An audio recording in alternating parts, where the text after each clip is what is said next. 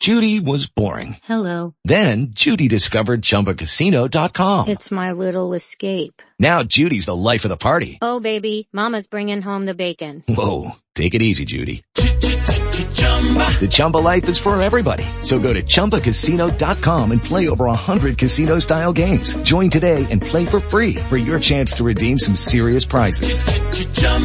ChumbaCasino.com. No purchase necessary. Void where prohibited by law. 18 plus terms and conditions apply. See website for details.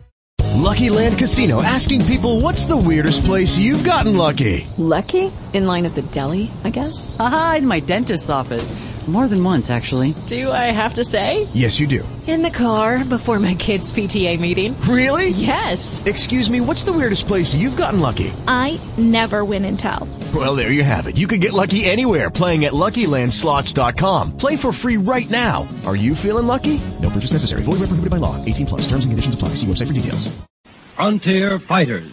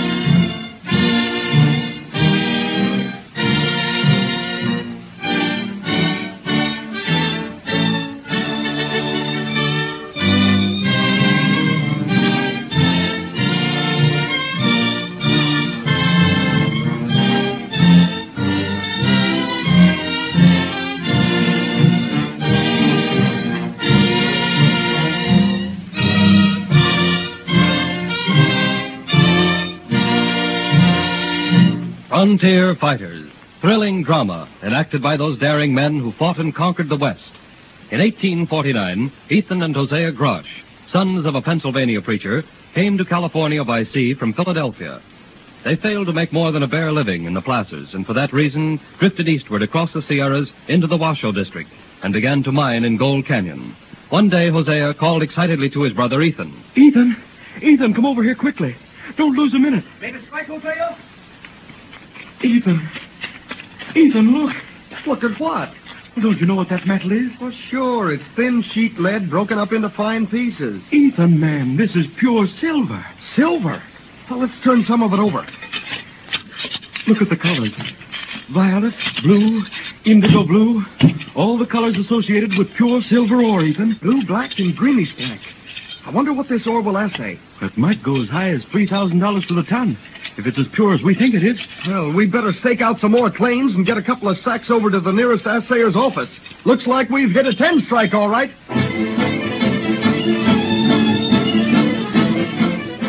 The assayer to whom they took the ore said it would show $3,500 to the ton. The next steps the Grosh brothers took to make themselves millionaires were attended by tragedy. The capitalist, who was to put up the funds, was murdered by desperados. A few days later, Hosea Grosh injured his foot with a pick. He died from blood poisoning. Ethan Grosh, in an heroic attempt to get from Johnstown to Placerville, where funds might be more abundant, became lost in a blinding 4-day snowstorm. When, at last, he stumbled into a miner's camp, he was suffering from frozen feet and extreme exposure. After 12 days of delirium, the hardy pioneers who had kept the vigil with the sick man knew that he was dying. My brother, Hosea, we found a load. It's Just talking out of his fever, I reckon. Keeps mumbling about a rich strike somewhere. Never tells the place. $3,500 to the ton. Like any man, a millionaire. I guess he's about done for us, poor fella. Well, some blessing we know who he is. Leastways, we can write his kinfolk. my father. I lived as he wanted me to. Clean. All right, your father, Eden. Now, why don't you stop worrying and try and get some rest? Rest? Yes. I'll get some rest. Now. Oh. Fred. Yep, he's gone.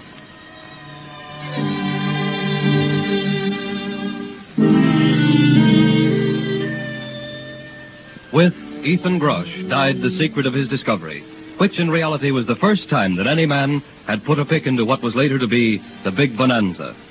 In the spring of 1859, Peter O'Reilly and Patrick McLaughlin were prospecting near the head of 6 Mile Canyon, and they quite unexpectedly found a very rich vein of gold.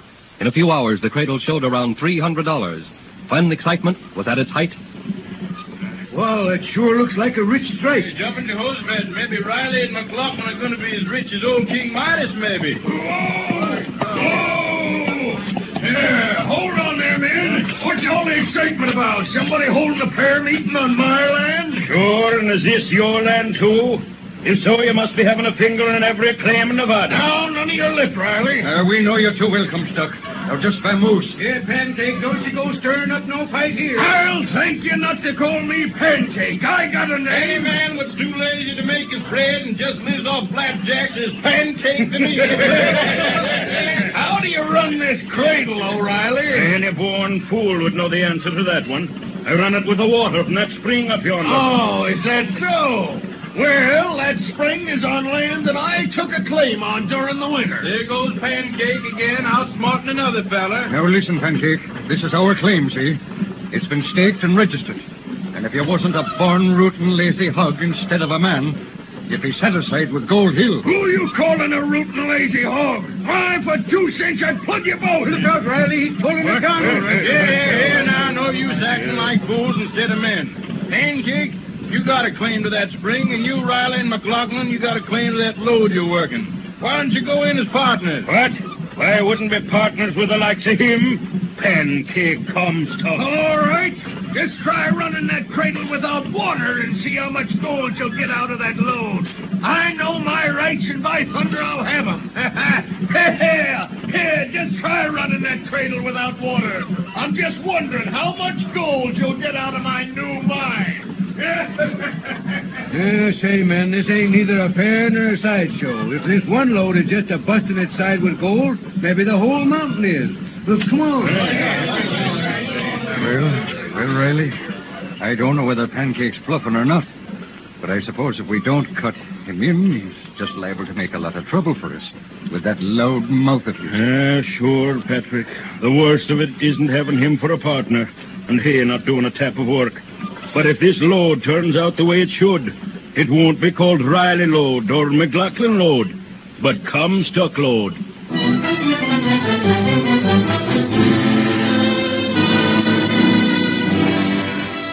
In this very dramatic and unusual fashion was Comstock Lode discovered, and not as a silver mine, but as a gold mine. Every miner who worked the lode cursed the blue-black metal that was always found at the bottom of the cradles, and which carried away their quicksilver.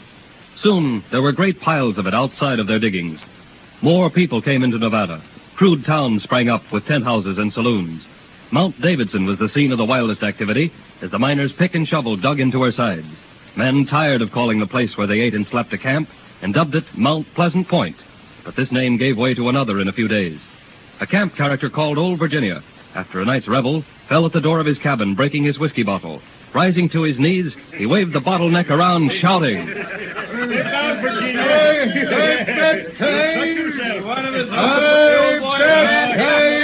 Hey, you fellas, listen to me. I baptized this ground. Yes, sir, that's it. I baptized this ground Virginia town. Sir, 3 cheers for the best little town in the West. The pride of Nevada, Virginia town. Hooray! Hooray! Hooray! And someday it'll be a city, too. Mark my words, the pride of Nevada will be Virginia. Virginia City. Within a few weeks, Virginia Town became the most important place in the Washoe District. Early in July 1859, a California rancher by the name of Augustus Harrison visited the Washoe mines.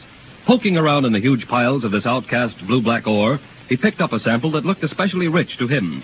In Grass Valley, a leading gold camp on the west slope of the Sierras, he showed this specimen to Judge James Walsh, who had it assayed. Judge, if this ore is as rich as my hunch leads me to believe... Well, it's hard to say just how many hundreds of dollars of gold this ore would run to the ton, or it may run a very negligible amount. These old-timers may have been pretty wise in throwing it away. Yeah, we'll soon know the worst of the best. Here comes the assayer. Yes. Well, sir, what news do you have for us?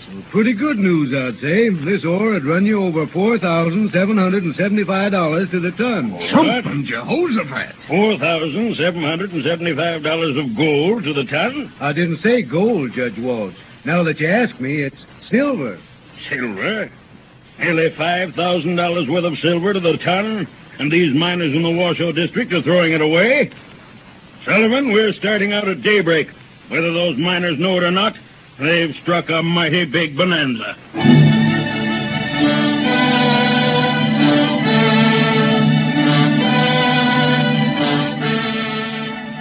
No news in the world spread more rapidly than the report of this strike.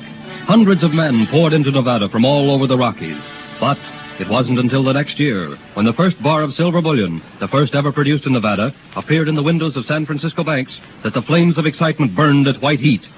Suddenly, a new civilization sprang up in the West, and Nevada was the center of it. Silver poured out of Nevada in a seemingly never-ending stream. From Maine to the Rockies, there was but one cry: Nevada. These adventurous souls survived Indian raids, blizzards, and short rations to seek and find untold riches. Here were born the fortunes of the Fairs, the Mackays, the Floods, and the Baldwins. The rush of immigration into Nevada was halted for a moment as a messenger ran into a crowded saloon in Virginia City with momentous news.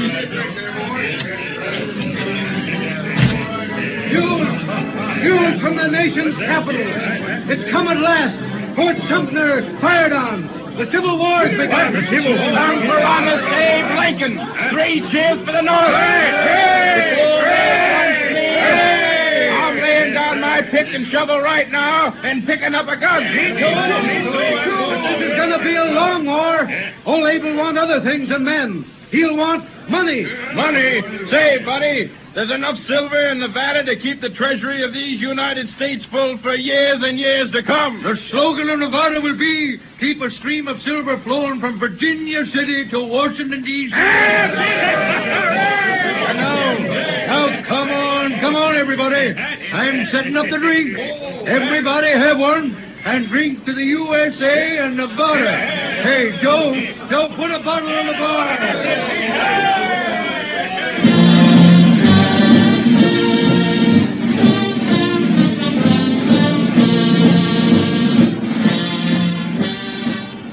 Nevada, as a free territory and later as a state, played a most important role in the nation's destiny, and the silver which poured out of the Comstock lode and other rich bonanzas helped to pay the cost of the war. For almost a quarter of a century, the silver boom continued, a boom that created bonanza kings and queens. Today, what remains of this fury that swept over the nation and centered in Nevada is a number of famous ghost towns.